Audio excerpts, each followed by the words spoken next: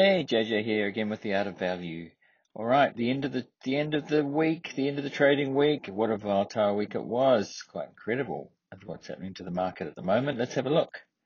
So the S&P 500 managed to go up 0.1%, but did hit bear market territory for just touched the intraday, and I'll talk about that in a minute. So the Dow was up 0.03, just up, and the Nasdaq finished down 0.3, nearly a third of a percent, and the Russell 2000 small cap down 1.7, not too much there.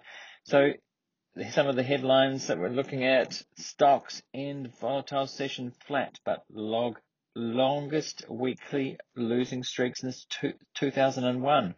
The S&P posted a seventh straight weekly decline.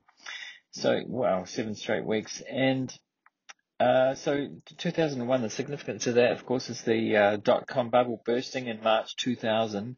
And it didn't bottom till, I think, September 2001. So, if this keeps up, well, there could be quite a way to go, but also not. We just don't know. But comparing it to 2001, though, the dot-com bubble's significant. The Nasdaq is down 30%, or over 30%, I think.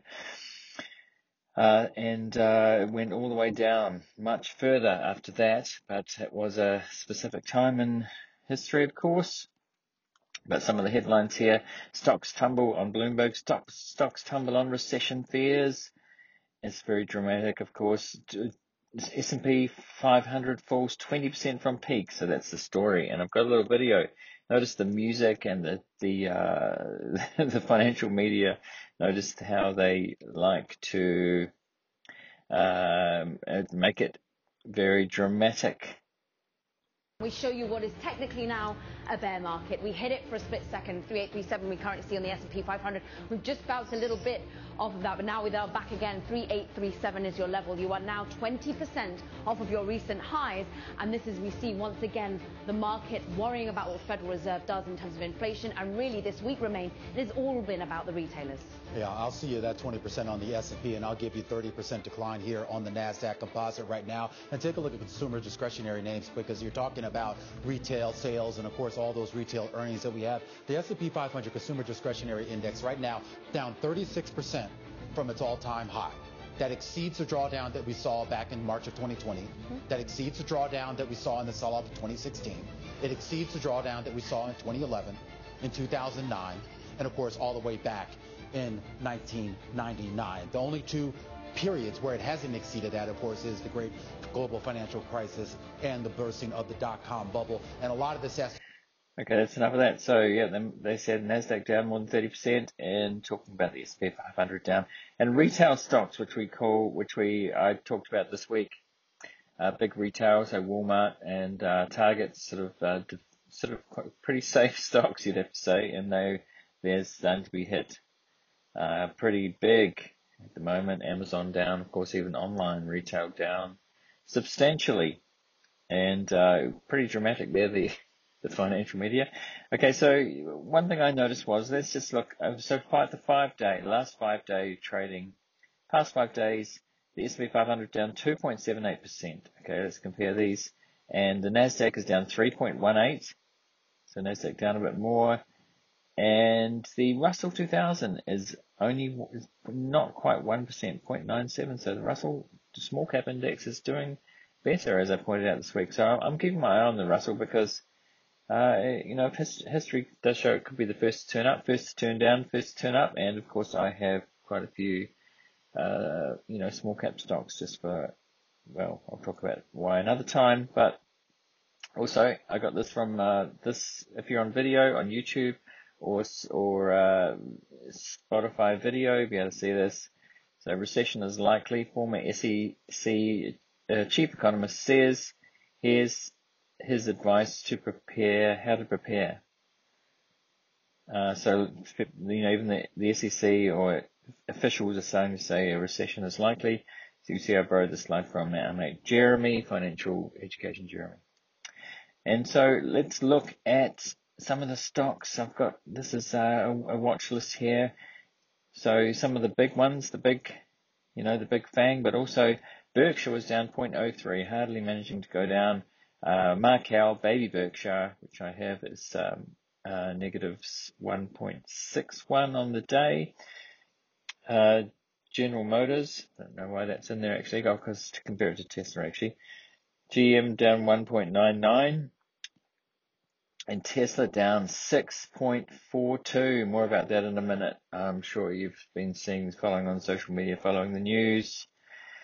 Tesla hitting the skids, down nearly 50% now, and it could easily get worse given what's going on. And but from my point of view, it's not really unexpected from a lot of people, especially Tesla people, Tesla holders, very bullish on it.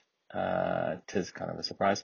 So Netflix down up 1.56, Facebook managed up 1.18, Amazon 0.25, Google down 1.29, and I think that's a 52-week low. I got a notification to say that that's Alphabet's hit a 52-week low. Microsoft 0.23% down, not much, and Apple up 1.7 after having taken a bit of a hit this week.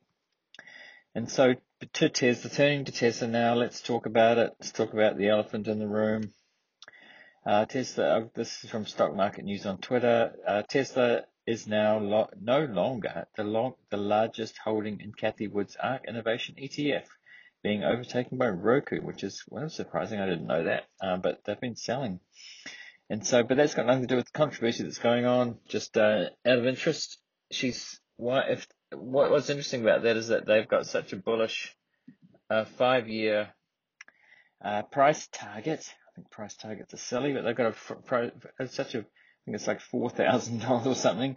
But they've been selling. Why sell if you've got a 5-year time horizon to buy other things that are cheap? She would say. I'm sure. I've seen a lot of her videos and things. So yeah. Okay, but Tesla, this is a bit of a meme I saw on Twitter.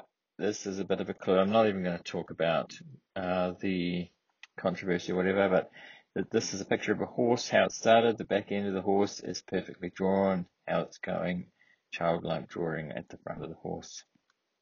Horses being significant to the current controversy about Elon. This is something I just posted on a Facebook investment group that I go to, Hatch Investment, which is local New Zealand. And so this is a video from Sasha, which I watched. He's a financial YouTuber as well. Tesla stock urgent warning, big letters, Tesla warning. And the thing is, I'll just read you what I wrote here. I've seen quite a few videos from Sasha posted here before. He's firmly in the growth investing camp, and Tesla is his biggest position. Fiverr, Pinterest, Palantir, and some others are other positions of his. And he's still very bullish long term on Tesla.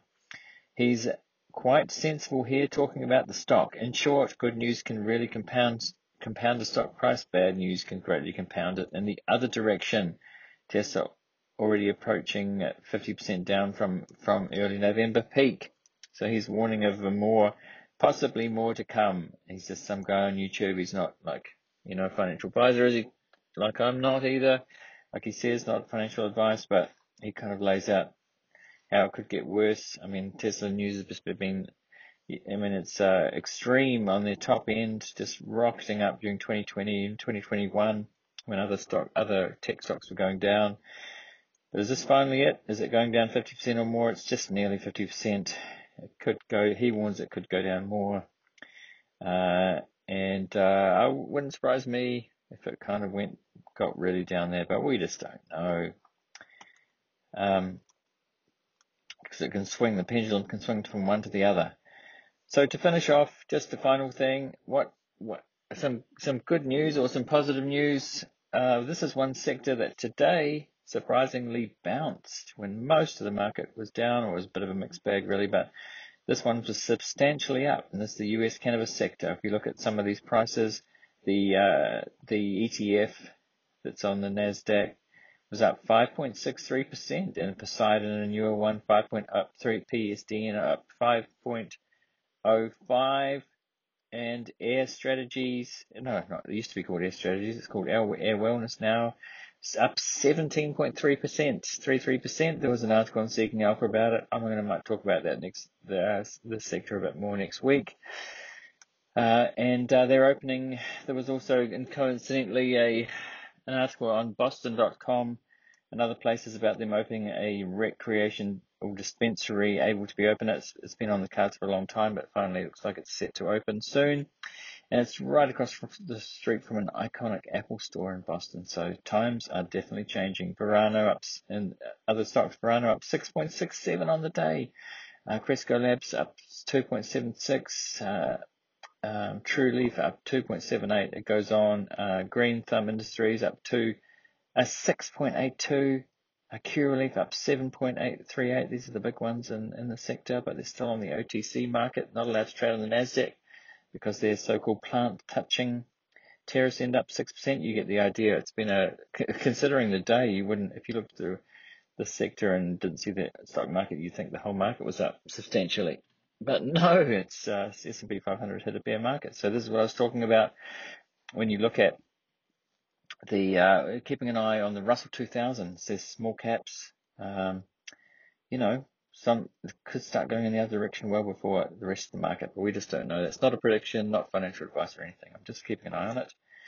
And so this is this is one other in that sector, something that happened this week that was kind of dramatic, where one company that's called Bright Green Corporation was IPO'd on the Nasdaq, and these other companies aren't allowed to. This company was allowed to because it's not plant touching, but considered in the sector.